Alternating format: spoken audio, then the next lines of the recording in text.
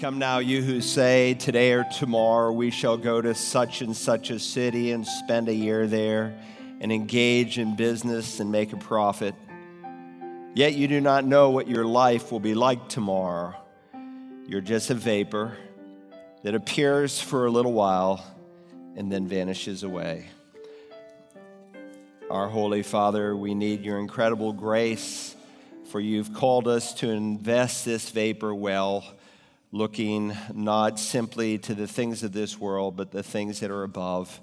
And so as we bow in your holy presence this morning, renew our minds and our hearts and speak to us.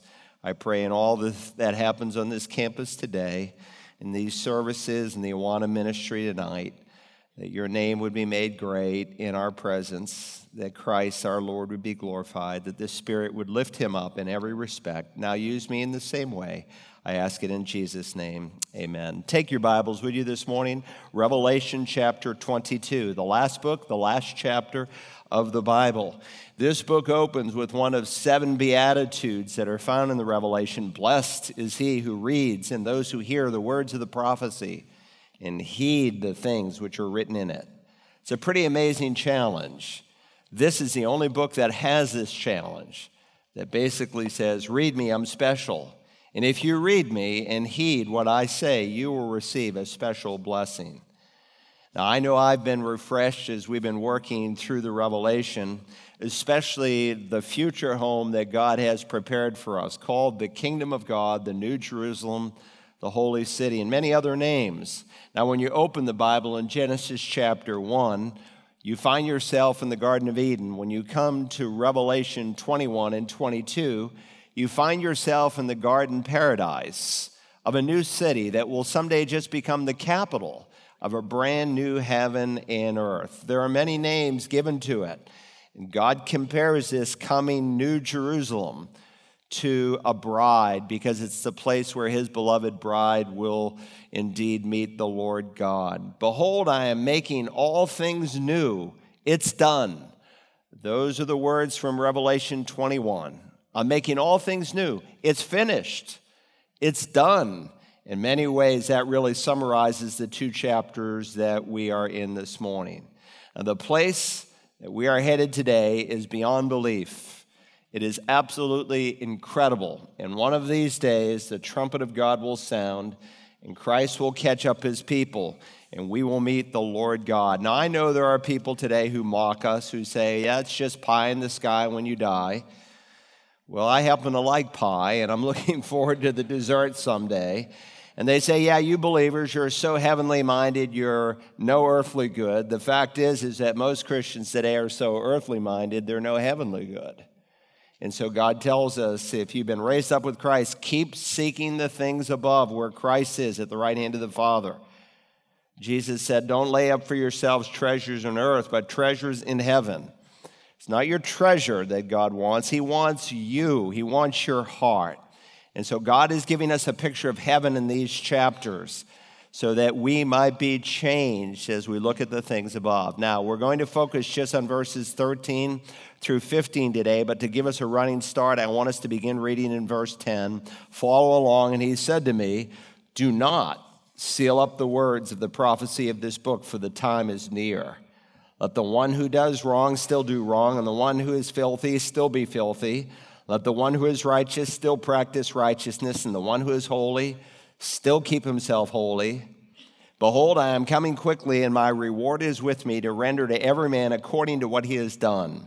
I am the Alpha and the Omega, the first and the last, the beginning and the end. Blessed are those who wash their robes, so that they may have the right to the tree of life, may enter by the gates into the city. Outside are the dogs and the sorcerers and the immoral persons and the murderers and the idolaters and everyone who loves and practices lying. Now, we've covered a lot of ground so far, but let me, especially for many new people, but also for the benefit of us all, because I want us to be able to think through this whole book by the time we're done. Let's think about the broad context and then the immediate context. The book opened as we saw the glorified Christ ruling and reigning in heaven in all of his magnificence. That was chapter 1. And then in chapters 2 and 3, we saw Christ speak to 7 churches. 7 churches in which he presents many challenges and a number of rebukes. And in many ways, they represent churches throughout the church age until Jesus comes. Then in chapter 4, we followed the raptured church up into heaven, and we saw the first, and we listened to the first songs of heaven, where hundreds of millions of believers, along with hundreds of millions of angels, burst into song around the throne of God. Chapter 5, the scroll is handed to Christ. He begins to open it, and we saw first in chapter 6, the 4 horsemen of the apocalypse. They come trotting across the earth, bringing God's judgments that unfold in 21 different sealed, trumpet, and bowl judgments. And then, if you remember in chapters 6 through 16, that is unfolded in great detail, this 7-year period known as the Great Tribulation. We've witnessed oceans being turned into blood and demons literally, physically, actually being thrown down to the earth during this time. But we have also witnessed unprecedented conversions, where in many respects the Great Commission for the first time will be totally fulfilled, and that people from every tribe, tongue, and nation, just as Jesus said in Matthew 24, will hear the gospel, and across the planet people will believe. We saw millions of Christians who stand for their faith, even if it means beheading. They will not be able to eat or buy anything unless they are willing to take the mark of the beast. And then we saw through the 7 bowl judgments, the Antichrist empire begin to crumble as he boldly, brazenly, foolishly opposes the living God. And then in chapters 17 to 18, we saw a brief respite so we could see the capital city of the Antichrist during the time of the Great Tribulation. It's called Babylon, which is a code word for Rome in the Bible. And we saw that it was the place of a one-world economy, but also a one-world religion. In chapter 19, we saw Jesus coming back from heaven. We saw the false prophet and the Antichrist literally actually being thrown into the lake of fire that burns with brimstone. In chapter 20, we saw how the devil, during the 1,000-year reign of Jesus on the earth, will be restrained as Christ rules and reigns on the earth. And we saw some of the reasons that God will literally have his son rule on the earth. We looked at a number, and we saw that, yes, he could have just ended it and taken us straight to heaven, but he doesn't. He has a purpose, and if you weren't here for that message, you need to listen to it. But we also saw that those who survive the Great Tribulation period, who will enter into the millennial reign in their natural bodies, who will live like the people during the days of Noah, long extended periods of life, and they will be able to reproduce and have children and grandchildren and great-grandchildren. And yet with Christ ruling on the earth from Jerusalem in a perfect world, not all will receive him as Lord. And the devil at the end of the 1,000 years will raise up an army of rebels that are likened, the Bible says, to the number of the sand on the seashore. And then Christ will literally end it. He will bring fire down from heaven. Satan will then be thrown into the place where the false prophet and the Antichrist are still very much alive, because hell is real. You're not annihilated in hell. They're still there, and Satan is then there. And then we saw the great white throne judgment, where all the dead are raised of all time, all the unbelieving dead, and brought before the throne of God. And then as we came into chapters 21 and 22, after the destruction of the present heaven and earth, God makes a brand new heaven and earth. And the New Jerusalem literally, actually, physically comes down out of heaven and becomes the capital city of what we might all call heaven. Now, that's the broad context. Let me tighten it. Let's review briefly so we know where we're going today. In verse 10, John is instructed by God's angel, do not seal up the words of the prophecy of this book. It's an interesting command because we saw last time it's the exact opposite of what God told Daniel the prophet in Daniel 12:4. Let me refresh your mind. But as for you, Daniel, conceal these words and seal up the book until the end of time. Many will go back and forth, and knowledge will increase. He's told to conceal those words until the end of time. It doesn't mean that the message is hidden, but simply that it will be later revealed in its fullest meaning. However, he's also told that this will take great precedence during the time of the Great Tribulation. And so we saw almost an identical quote in Daniel 12:2 that Jesus mentions in the Olivet Discourse, that there's a time coming in Israel's history and in world history like they've never seen, an unprecedented time in human history. And it will be during this time that people will, in its fullest sense, understand the book of Daniel. The Jewish people, his people, that's the focus there in the 12th chapter, the Jew. The Hebrew people will read Daniel like never before, as will Gentiles. And we're told in verse 4, many will go back and forth and knowledge will increase. Now, we've said that some have argued that this phrase means, well, people will be able to travel throughout the world and they'll have knowledge at their fingertips like the internet, and that's just ridiculous. Do you want to be dramatic and preach the Bible in dramatic ways to fill seats? You can do that, but that's not the meaning of Scripture. The best interpreter of Scripture is Scripture itself. It is knowledge that people will be running back and forth for. And so we looked at 4 Old Testament passages, if you remember, that we saw to go back and forth, to dash about, depending on your translation, meant to search for something. And people will be searching for answers like never before. They'll have the book of Daniel, but they'll also have the book of Revelation that will open up for many the book of Daniel. Today, most people have no idea what's in the book of Daniel. Most Jewish people I meet don't have any idea what's even in the book of Daniel. And most Gentiles, beyond the fiery furnace and a few things like that, Daniel in the lion's den, they have little understanding of the book. But at the end of time, they're going to understand so much more. It's going to be like history unfolding before their eyes. It will be almost like reading the newspaper. And so John's given the opposite advice. Why? Because we live in a different age. We can read and understand since Pentecost what was sealed up in Daniel. But it's at the end of time when the Jew will be poring over it, because one of the functions, as we saw, of the Great Tribulation will bring Israel to repentance. And so in verse 10, do not seal up the words of the prophecy. Why? Because the time is near. We live in a time of the imminent return of Jesus Christ.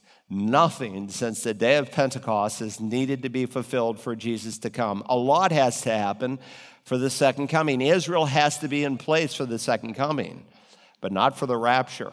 But the fact that Israel is in place in these days reminds us that the rapture is that much closer. And then, of course, he reminds us in verse 11, because Jesus is coming quickly. Once the events start, it will happen very fast. He says, let the one who does wrong still do wrong, and the one who is filthy still be filthy. It's a solemn warning to those reading the Revelation that your decision will determine your character, and in the end, your character will determine your eternal destiny. That those who suddenly meet Jesus at the rapture of the church will have their destiny sealed. Those who do wrong will continue in their wrong. And the flip is true, and let the one who is righteous still practice righteousness, and the one who is holy still stay holy. People will have no idea. It will happen so fast. People who have heard the gospel in power and clarity before the rapture, 2 Thessalonians 2 teaches, will not be saved during the tribulation. The people from every tribe, tongue, and nation that are converted during this period of time are people who have never, ever heard before. And so when you are saved, you are declared righteous. You are eternally holy. And so God wants us to work out our salvation, not work for it, but to work it out once we are saved with fear and trembling. So there's a warning here.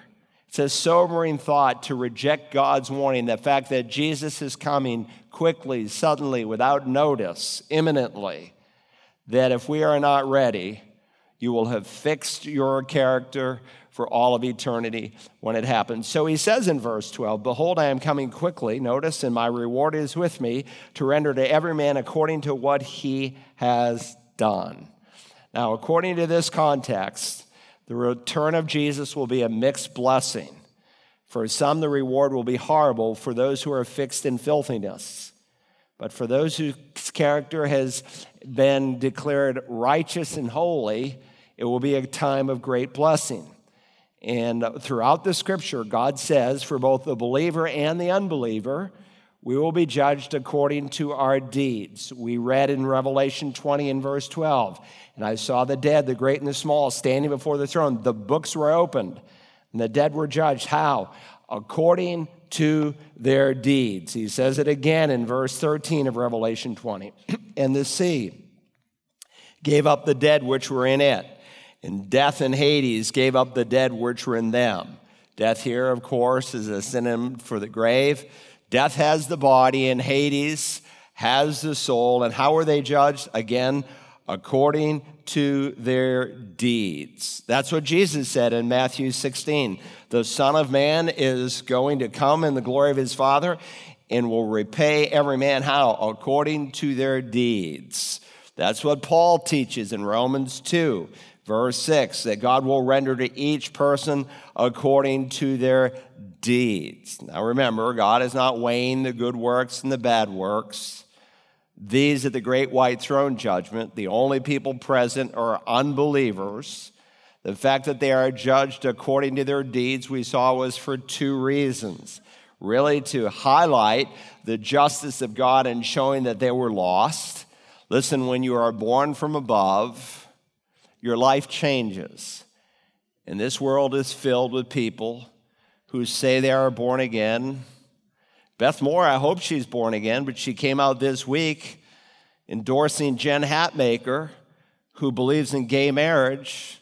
Listen, I've never led her teachings or workbooks in this church. And now we're seeing her true colors. Listen, they profess to know God, but by their deeds, they deny him. And so there are two reasons the lost man is judged by his works. Number one, it will show his loss. His fruit will be that of a lost man. But secondly, lost men are judged according to their deeds, because while hell is an awful place in all of its general descriptions for anyone who goes there, it's not the same for everyone who goes there. Everyone in hell will be miserable, but not all people will be equally miserable. And we saw that somehow in the perfect justice of God, there are degrees of punishment. Behold, I am coming quickly, and my reward is with me. It will be a time of blessing in that the believer will also stand before judgment, not the great white throne judgment, the judgment seat of Christ.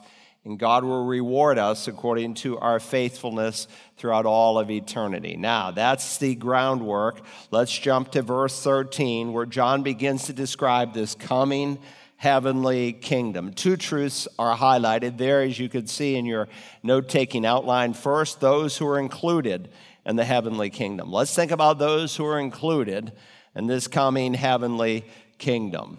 Look at verse 13. Jesus said, I am the Alpha and the Omega, the first and the last, the beginning and the end. Now, this is the third and final time found here in the book of Revelation where we find a member of the Trinity saying, I am the Alpha and the Omega. Now let's review this for a moment. Hold your finger here, don't lose this, and turn all the way back to Revelation chapter 1. Revelation chapter 1 for just a moment. Listen, every believer needs to be able to defend the deity of Christ. If a JW shows up at your door this week, my wife and I were in another city of 1 million people, and they were all over the sidewalks all week long. I was doing a pastor's conference. She was doing a women's conference. And, you know, they have their little New World Translation, but you can show them, even out of their New World Translation, how they have a distorted and warped view of the Lord Jesus. Here in Revelation chapter 1 and verse 8, after the prologue to the letter, we're given a vision, if you remember, of the glorified, exalted, and ascended Messiah who's in heaven. Look at verse 8. I am the Alpha and the Omega, says the Lord God, who is, and who was, and who is to come, the Almighty. Now, if you're using a red letter edition of the Bible, then you will see these words are in red, and rightly so. Why? Because this is a description of Jesus' own words. I'm the Alpha and the Omega. Alpha, the first letter of the Greek alphabet, Omega, the last letter. In English, it'd be like saying, I am the A to the Z. Jesus is saying, I'm the first, the last. And remember, in the context of Revelation 22, which we're studying today, it's in reference to his coming again. Jesus is saying, I am the sovereign alphabet. I am the first and the last source of all knowledge and all truth. So what I am saying about my return, you can bank on it, and no one can change it. He is the truth. He is the embodiment of truth. And so we are not being deceived, or in what he is saying cannot be disputed or discredited, because the one speaking is the one who is and who was and is to come. Now, where do we see those words? Look up the page a few verses to verse 4. Revelation 1 and verse 4. Now God the Father is speaking. Notice what God the Father says. John, to the 7 churches that are in Asia, grace to you and peace, who is from him, God the Father, contextually, who is and who was, and who is to come. Identical words in verse 4 are used of God the Father that God the Son takes to his own lips in verse 8. Again in verse 8, I am the Alpha and the Omega, the Lord God, who is, who was, and who is to come, the Almighty. Both the Father and the Son are properly titled the Lord God, because as Jesus said to Philip, if you've seen me, you have seen the Father. He is, he was, he will always be, because Jesus is the eternal, ever-present God the Son in human flesh. And just as the Father says in verse 4 that he is who is to come, even so in verse 8, Jesus is who is to come. It's so interesting when you look at the different functions of the Godhead. Many times you will see them all identifying with the same function. So who gives spiritual gifts? You say the Holy Spirit does. Yes, he does. He is certainly highlighted. But so does God the Father in the book of Romans chapter 12. And so does God the Son in Ephesians 4. Who's coming again? Every member of the Trinity is coming again. And so even the Father speaks of his return. And so Jesus is also the Almighty.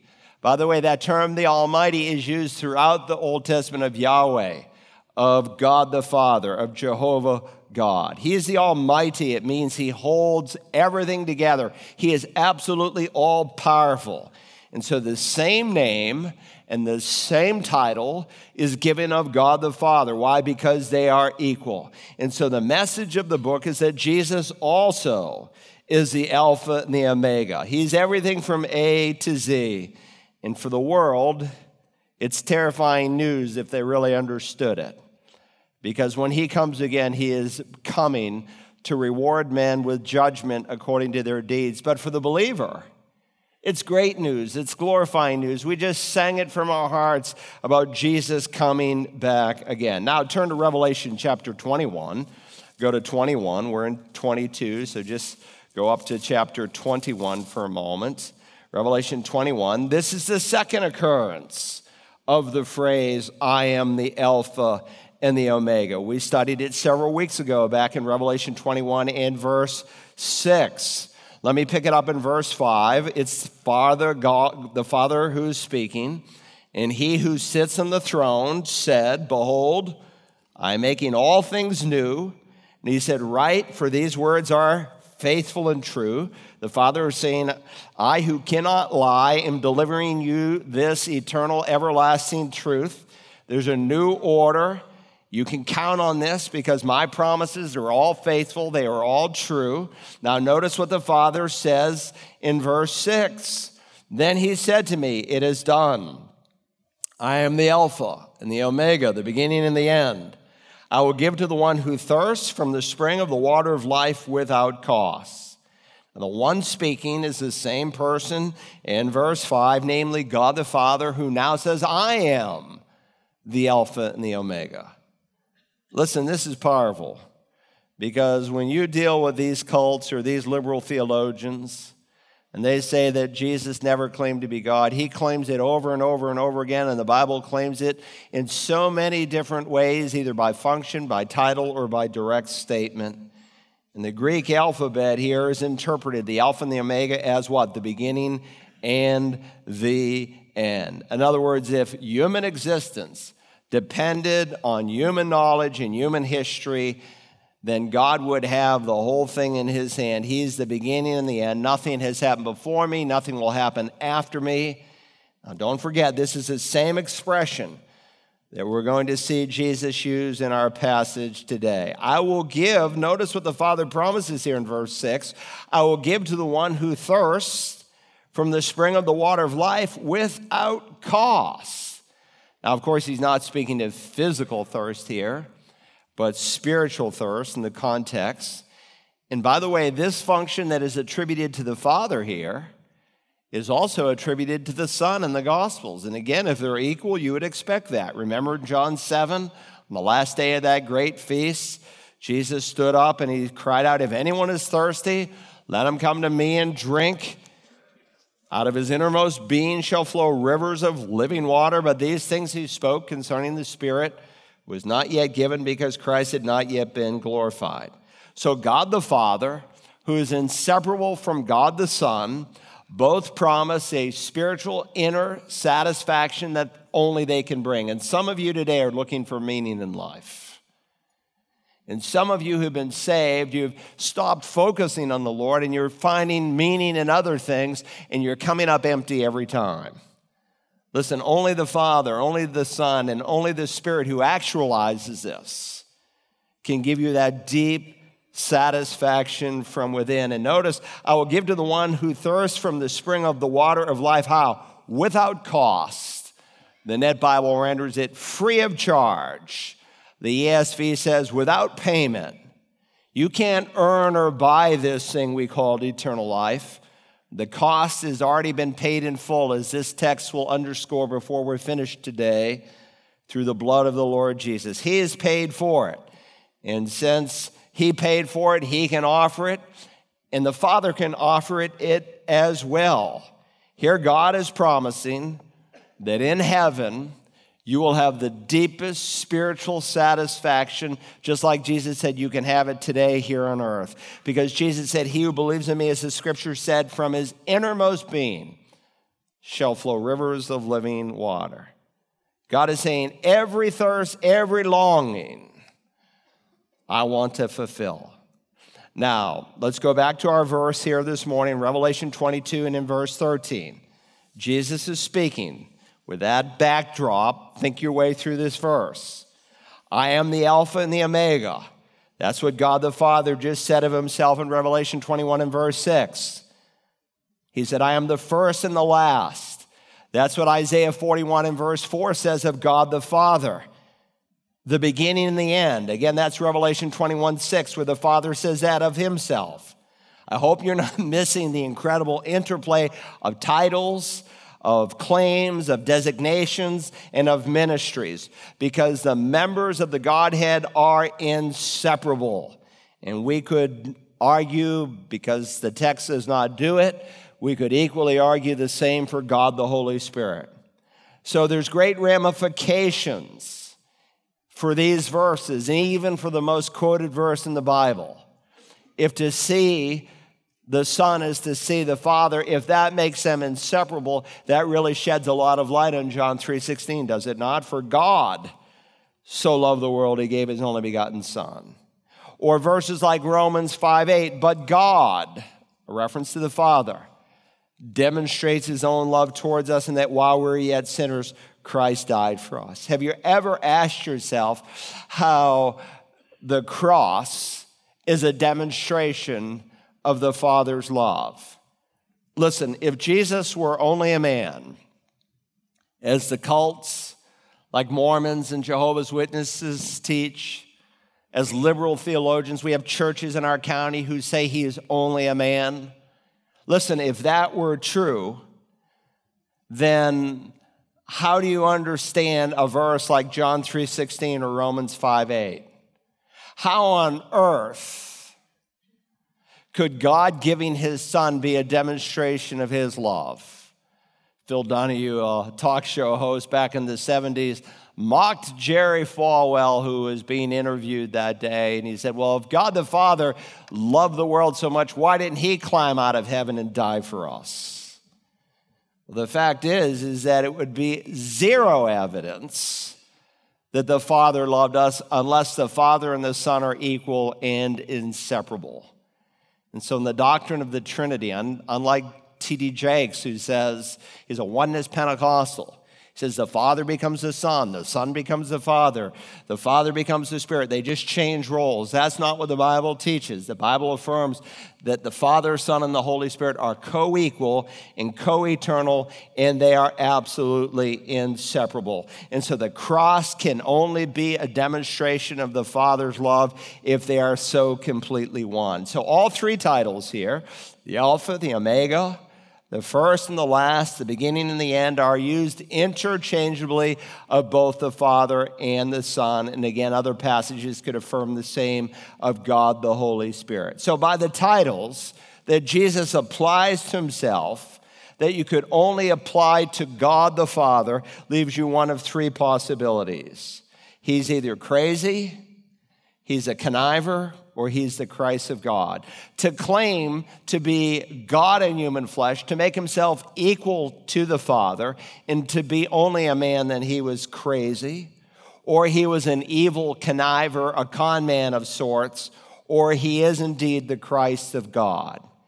But listen, the things he taught, the miracles he performed, the prophecies he fulfilled, and ultimately, miracle of all miracles, the resurrection, all affirm the fact that he is more than a man, but he is God in human flesh. But when you meet someone like these JWs I met on the street, and they rotated every 3 hours, and so we'd come out, we'd have a break, and there'd be a new set there, and I would ask them some questions all over again. But thank God I met one dear lady whose heart was so open, who is really searching. Listen, people are in cults for one of two reasons. Either they heard the truth and rejected the truth, so they believe a lie, or they're searching for the truth, and that cult got to them first. But this nonsense that you say, well, Jesus is just a great teacher, just a great prophet, just another moral leader, does not jive with what God has said in Scripture. He is, either as the 3rd century argument polemic gave, he's either a liar, he's a lunatic, or he is Lord. He's either a deceiver, deceived, or he is deity.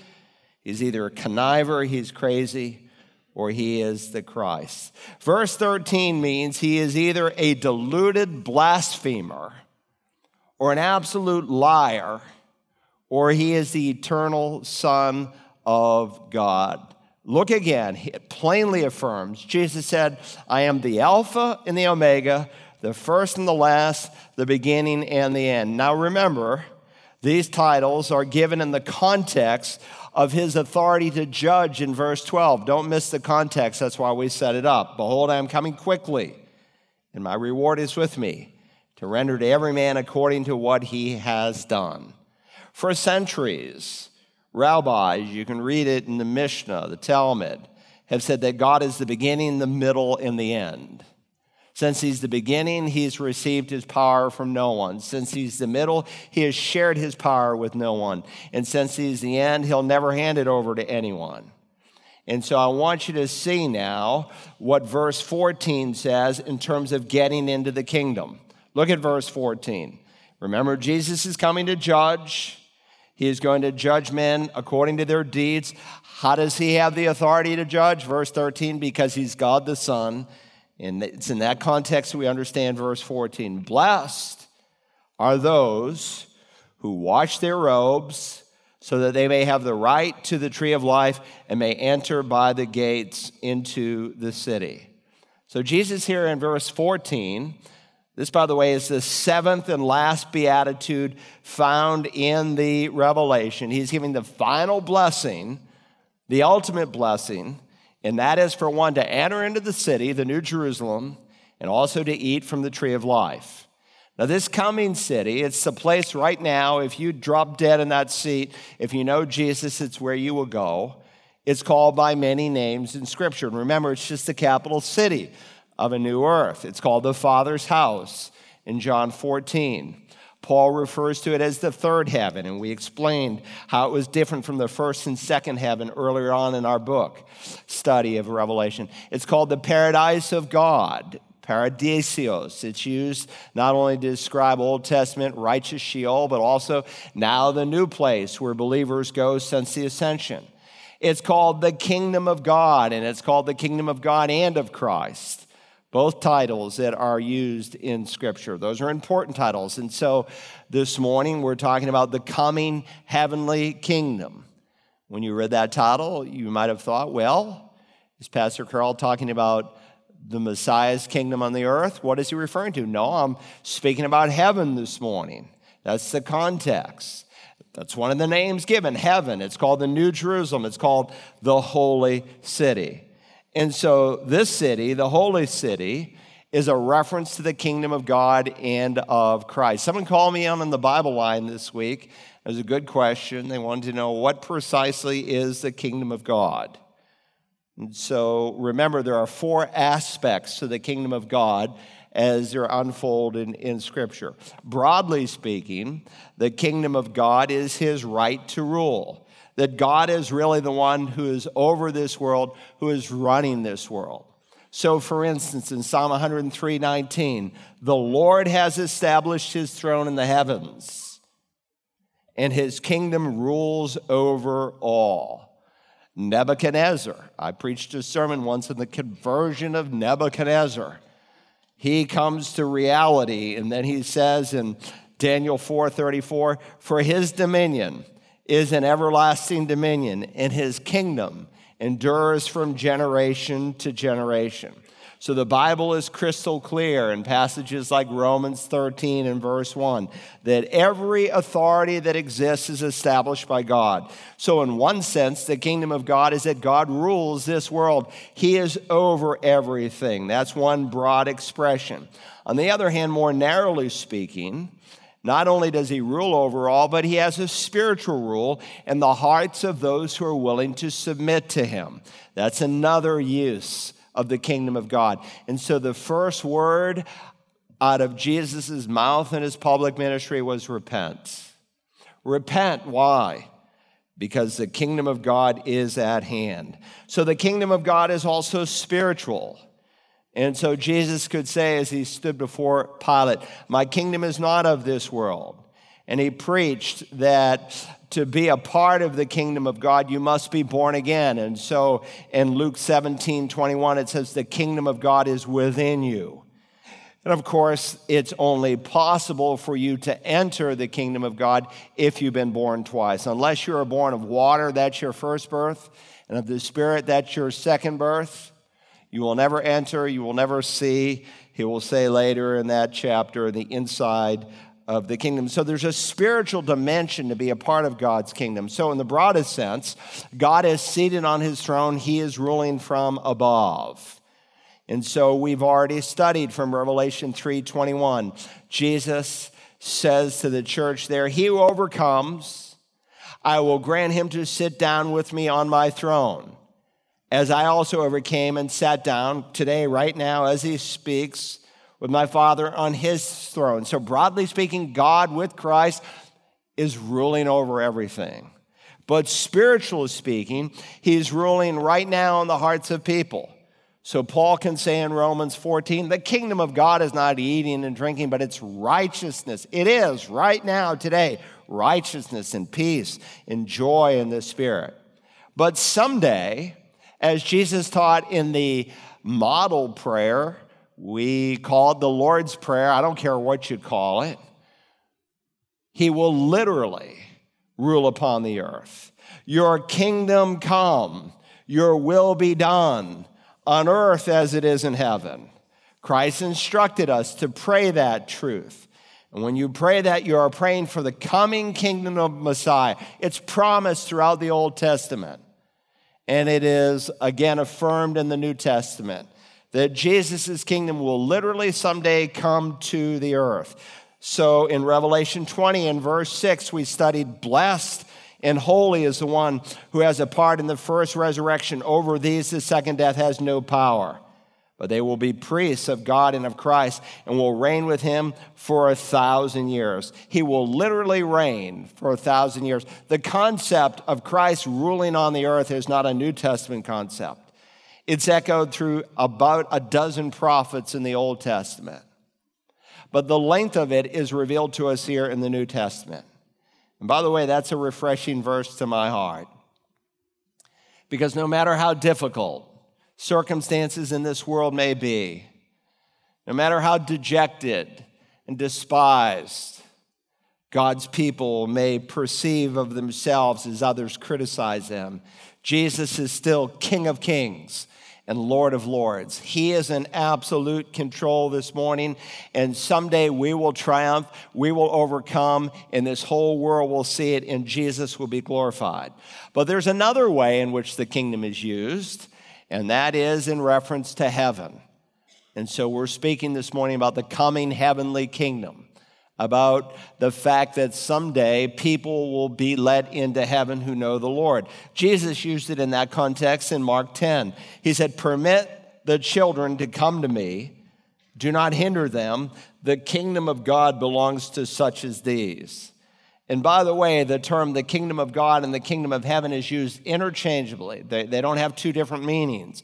And so in the parallel passage where on the same day he's addressing the same subject, he said in Matthew 19:14, "Let the children alone and do not hinder them from coming to me, for the kingdom of heaven," not the kingdom of God, but here the kingdom of heaven, "belongs to such as these."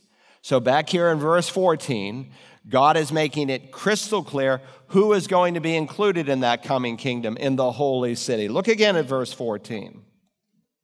"Blessed are those who wash their robes so that they may have the right to the tree of life and may enter." Circle that word, enter. We just talked about you must be born again to enter the kingdom of God. "And may enter by the gates into the city." Only those who have washed their robes by faith in the blood of the Lamb will enter into this city. Now, please understand, this verse is not teaching that you're saved by how well you wash your robes. It has nothing to do with works. It's habitually in the Revelation and in the rest of Scripture connected to the work of the Lamb. And so he is speaking specifically of those who have washed their robes. Now, the King James reads a little bit differently. "Blessed are those who do his commandments, that they may have a right to the tree of life." And of course, they had limited textual available to them. This part of the Revelation, they were using the Latin Bible. They didn't have a Greek text, but it doesn't really change anything, because one translation is putting the emphasis on the means, the other on the result, because if you are saved, you will be changed. But remember, he's not talking about how well you wash your robes. Remember what we read back in Revelation 7? There's 144,000 Jews in that chapter who are saved. They'll be preaching the gospel like it's never been preached before. They'll be indestructible. The seal of God, someone could take a shotgun and try to blow a man's head off, but if they're one of the 144,000 Jews, they are indestructible. And you see this great multitude of people from every tribe, tongue, and nation, exactly what Jesus said in Matthew 24. People say today, "Oh, we're getting close to the end because, we're getting the gospel out to the whole world." Well, not really. We got a long way to go. That doesn't mean that we sit on our hands and do nothing. But in the context when Jesus said, "This gospel of the kingdom must go to the whole world," and there's a good example of the kingdom. "This gospel of the kingdom must go to the whole world, and then the end will come." It's in reference to his second coming. It's in reference to what will happen. He's describing in that verse the great tribulation period. And what the book of Revelation elucidates in Revelation 7 and verse 14 to be the 144,000 who preach the gospel. And these who are saved have what? Washed their robes and made them white. How? In the blood of the Lamb. So the idea of being cleansed is connected to the blood of the Lamb. Now, I know in our mindset, it may seem like, how do you make your robes white with blood? How do you make something clean with blood? And that may be a little bit of a foreign thought to us, but it's certainly not to the readers of the New Testament, especially if you're a Jewish Christian. Remember the book of Hebrews, in Hebrews chapter 9, there the writer says, all things are cleansed with blood. Or God promised through Moses in Exodus 12 and verse 13, when I see the blood, he's talking about the Passover, I will pass over you, and the plague shall not be upon you to destroy you when I smite the land. The scriptures, Old and New Testament, often speak of blood. Why? Because as Leviticus 17 says, the life of the flesh is in the blood. Now, when we think of blood, we may immediately think of death. But in the Hebrew mind, while they would associate it with death, they would also associate it with life and with purity. And so in Romans 5 and verse 9, it says we are justified how? By his blood. And therefore, he says, we shall be saved from the wrath of God that is going to come. In Ephesians 1 and verse 17, it says we have redemption. How? Through his blood. When Paul writes to the church at Colossus, he says that Christ has made peace through the blood of his cross. And the book of Revelation opened in Revelation 1:5 with the words, to him who loves us and released us from our sins by his blood. And so when it speaks of washing their robes, it's not talking about some work they have done. There's only one way to get your robes washed, and it's through the blood of the Lamb. I meet people who will tell me, well, I'm a die-in-the-wool Baptist, or I'm a die-in-the-wool Methodist, or I'm a die-in-the-wool Catholic, or I don't care what you are. If you're not dyed in the blood of Christ, it doesn't do you any good. There's only one way to be saved, and it is through the blood of the Lord Jesus. Had there been another way, God would have taken it. God never would have allowed his son to have died there on Golgotha. Look again at verse 14. Blessed are those who wash their robes, so that they may have the right to the tree of life and may enter by the gates into the city. Now, I'm often asked, is this a literal tree or a figurative tree? Does this tree actually exist, or does it just symbolize something? And the answer is yes. Yes, it did literally exist, and yes, it does symbolize something. Now, unless God uses a metaphorical expression or a figure of speech, or he says words like it's like this or it's such and such, you take the rules of Hebrew and Greek and you just literally interpret it. Some have suggested this is not a literal tree. Look, the amillennialists of our day, who are largely in the Reformed camp, who teach replacement theology, they don't know what to do with the book of Revelation. Calvin wrote a commentary on every book of the Bible except Revelation because he was so baffled by it. And he should have been, because he had a faulty eschatology to start with. They don't know what to do with a tree like this. Listen. The rules of Greek and Hebrew grammar imply that we just literally interpret it. That's what the context implies, and that's what the rest of Scripture implies, whether you're in Genesis 2 or Revelation 22. Remember back in Revelation 2, Christ is speaking to the church at Ephesus. Listen to these words. He who has an ear, let him hear what the Spirit says to the churches. To him who overcomes, because all believers will overcome, I will grant to eat of the tree of life, which is in the paradise of God. So what God once brought to a conclusion and forbade man to participate in, here in Revelation 2 and verse 7, Christ invites people to participate in. The next to the last mention of the tree of life in the Bible, we studied it a few weeks ago. If you look back on the page at 22 and verse 2, here in Revelation 22, verse 2, in the middle of its street, talking about the New Jerusalem, on either side of the river was the tree of life, bearing 12 kinds of fruit, yielding its fruit every month, and the leaves of the trees were for the healing of the nation. Now remember, when Adam sinned, access to this tree was lost. Let me dust off your memory. Then the Lord God said in Genesis 3, behold, the man has become like one of us, knowing good and evil. And now he might stretch out his hand and take also from the tree of life, that's the tree we're talking about, and eat and live forever. Therefore the Lord God sent him out from the Garden of Eden to cultivate the ground from which he was taken. So he drove the man out, and at the east of the Garden of Eden, he stationed the cherubim and the flaming sword, which turned every direction to guard the way to the tree of life. Now, if Adam had passed the test of obedience and had eaten from the tree of life originally, it wasn't magic. It was just a choice he would have made in his mind. He would have been forever sealed in the perfection that God created him with, and therefore everyone downstream of Adam. But had he now eaten from the tree of life, he would be like a condemned angel, unredeemable. His status would be forever fixed where God could not save him. So God in his mercy placed armed guards, cherubim. In Hebrew, there's a singular, a dual, and a plural. This is a dual. And so if you have a children's Bible that showed two holy angels with a flaming sword of Bible, someone was reading the Hebrew text. And again here in Revelation 22 and verse 2, in the middle of the street on either side of the river was the tree of life bearing 12 kinds of fruit, yielding its fruit every month, and the leaves of the tree were for what? For the healing of the nations.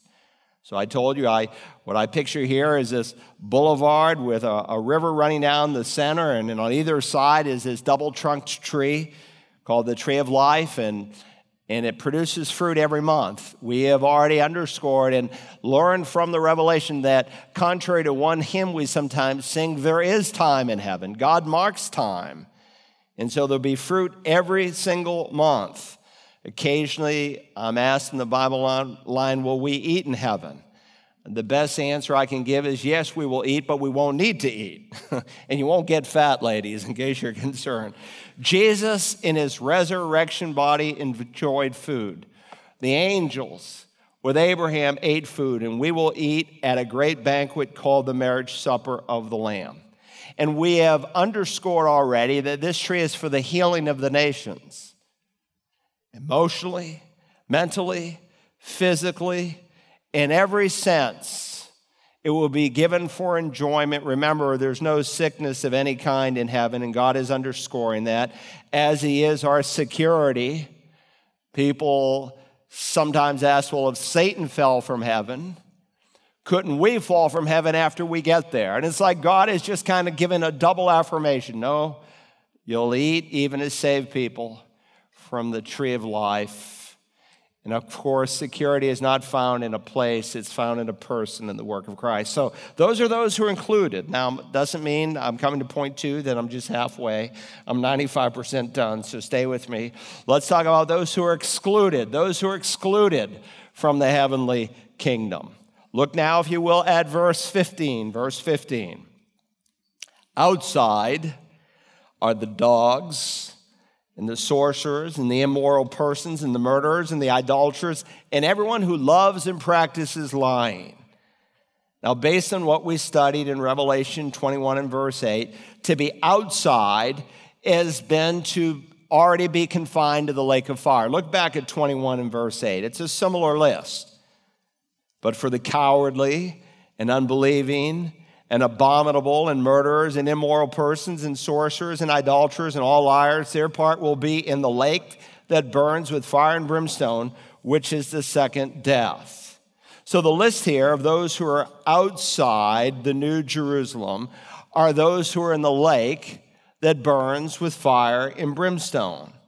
Now this list in 21:8 is a little bit different from the list that we're reading here in chapter 22 and verse 15, because both lists are representative lists. They're not exhaustive lists. Look how verse 15 begins. Outside are the dogs. Now, there are 2 words in Greek for dogs. Most dogs in the first century were not domesticated like virtually all dogs are in the 21st century. But there were some who were domesticated. And so if you remember the Canaanite women, and I think it was in Matthew 15, argue that, look, even the crumbs fall from the table and the little dogs can eat it. And she likened herself to be able to enjoy the blessings that God would give to Israel. But the word here that he uses for dog is not that kind of word. And if we don't understand it, we won't understand its metaphorical implications. Now, some of you have dogs and you're dog lovers. And you think of your dog almost as having a personality. When my wife and I were away speaking, we met these two people who had two dogs in baby strollers. And we just had to film this. I asked them about their dogs, and they were trying to get their dogs to respond like they were talking to little children. We put it all on film. My kids laughed. I mean, I wasn't making fun of these people. I'm just telling you how some people think of their animals. I mean, they were in baby strollers, and they had these little outfits on and everything else. Some of us, we think of a dog as something precious, and they can be. I don't doubt that. I've had some wonderful dogs in my lifetime. But the term here is used to describe something that's abominable. Dogs were scavengers for the most part in the first century.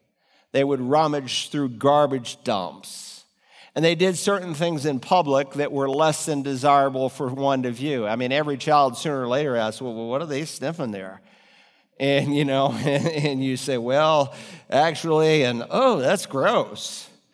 Interestingly here, when God uses the term dogs, this word in Scripture, and the counterpart in Hebrew that you would see in the Septuagint, the Greek translation of the Hebrew Bible, it describes a vile, wicked, and unclean person. In fact, it's used in Deuteronomy 23 and verse 18 of a male prostitute, of a homosexual. This is the counter word for abominable in the list we just read in 21 in verse 8. Next, he speaks of those who are sorcerers. The Greek word is pharmakios. You can hear our word pharmacy from it. And so in the New Testament, sorcery is God's word for a drug user, for the illicit use of drugs. And most often, in the ancient world, people would use drugs, and in the process, they would get involved in the occult. Every person I've met who's been involved in the occult started with drugs. And we want to legalize pot. We got to be out of our minds. Next on the list of those who are outside are the immoral persons. This is the word pornos. We get our word pornography from it. In the New Testament, it's used to refer to someone who practices or promotes any type of sexual activity outside the bonds and blessings of holy matrimony. This would include not only the adulterer, and the fornicator, and the rapist, and the pedophile, but those who produce movies, those who produce Super Bowl halftime shows that are filled with immorality. I sure hope you didn't watch that. Wicked people watch things like that. And I sure hope as dads you're protecting your children. These people are outside. Then he notes murderers. These are people who, in a premeditative way, take an innocent life. And yes, it would include the abortionists and the politicians in our day who helped legalize abortion. We have a Democratic Party in this country that promotes the murder of innocent little children. Not to mention the LGBT dog lifestyle that he's already mentioned. Then he speaks of idolaters, those who choose to worship something or someone else, including oneself, above the living God. And that will be a mark of the last days. Men will be lovers of self. Then finally he adds, and everyone who loves and practices lying. Now, Jesus in John 8:44 refers to the devil as the father of lying because his heart is filled with dishonesty and with deception. Everyone in this room at some point, myself included, have been guilty of lying or exaggeration. But what he's describing here, there are two Greek verbs that are associated with the term here. One is phileo. It speaks of love, of enjoyment, of affection for lying. And the other is poieo. It speaks of practice. And so putting the two together, he's speaking of one who loves and who practices lying. Such people are outside. He's describing an unbeliever who actually enjoys the process. A true believer could lie, but he hates it. And it's not a way of life. Now, again, this list is not exhaustive. It's simply descriptive. And there are many descriptive kind of lists like this throughout the Bible. For instance, in 1 Corinthians 6, Paul says that neither fornicators, idolaters, adulterers, effeminate, homosexuals, thief, covetous, drunkards, revilers, swindlers shall inherit the kingdom of God. Of course, he'll then go on to say, but such were some of you. God can save anyone. Or here in Galatians 5, he speaks of people who are outside God's kingdom as immoral, impure, sensual. Then he adds idolatry, sorcery, enmity, strife, jealousies, outbursts of anger, disputes, dissensions, factions, envying, drunkenness, carousing, and things like these, letting you know, again, this is not a complete list, it's representative. And so we find such a list here in verse 15. Outside of the dogs and the sorcerers and the immoral persons and the murderers and the idolaters and everyone who loves and practices lying. You may be thinking, Pastor Carl has just condemned a whole lot of people to hell. No, I'm just telling you what God said through the Apostle John. Now, every one of us has been at one point in our life somewhere on this list. But the point of the text is the difference between those who are outside and inside are those who are forgiven. And when you are forgiven, you become a new creation and your lifestyle changes.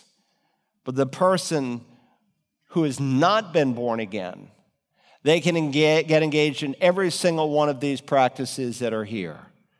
You say, well, who would not want to be forgiven? People who cherish their sin. It's the word agape.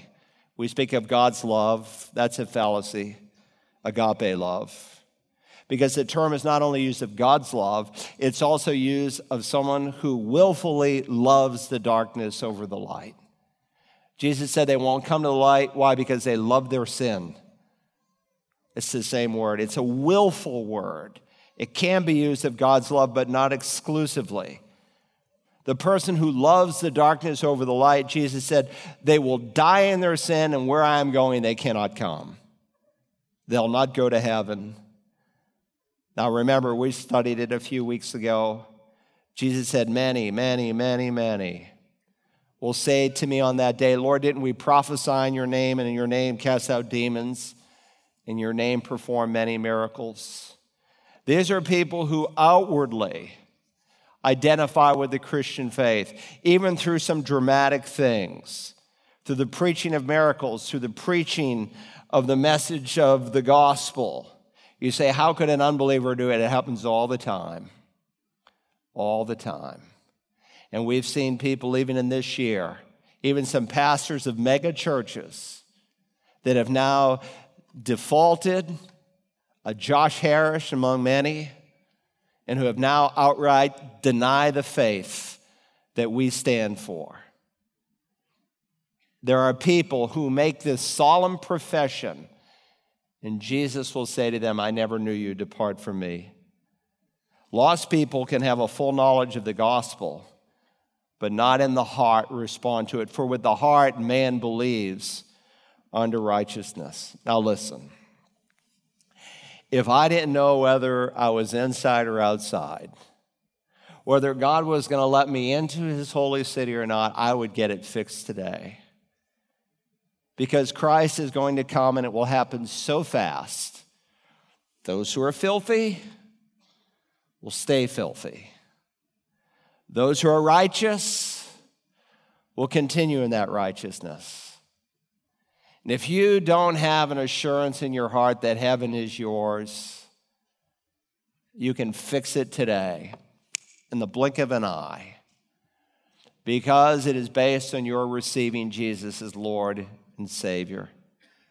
Heaven is made for bankrupt sinners who who receive the forgiveness of God and the new life that can only come by having your robes washed in the blood of the Lamb. Let's bow in prayer now. Father, thank you for the revelation that is given to reveal the Lord Jesus to us in all of his majesty. I pray today for someone who is here who maybe doesn't really know whether or not they're saved. They hope they are, they think they are, but they don't know. And your word would say because they've never really been saved. They've never come by grace through faith. Help them to come on the merits of the cross, to trust Jesus and him alone. Father, help them to see that unless they're willing to call their sins sin, they have no need for a Savior. But thank you that whosoever will may come, that whoever will call on Jesus' name will be saved. Help someone today to say, Jesus, save me. And for those of us, Father, who have met you, help us to realize that the clock is going to expire one of these days.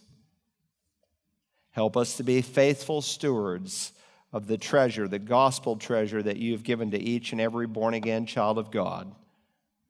Help us to pray and look even this week for opportunities to care for the souls of men and women and boys and girls. Thank you for so many who faithfully do that in this fellowship. And may that army grow and increase. And we ask it in Jesus' name and for his honor. Amen. Would you stand? We'll sing a hymn of invitation today. If you're here and you've never publicly, openly, without shame, confessed Jesus as Lord, we want to give you that opportunity now. You can leave your seat and come to this front row. If you've never done that, that's something God asks every child of God to do. And then to be baptized is an emblem of that decision. Maybe you've received Jesus and you've been baptized, but you're tired of floating. You want to do what the New Testament teaches. You want to become a member of a Bible-believing church. I want to invite you to leave your seat as well, to meet me here in the front. Matt, lead us. Would you step out now and come?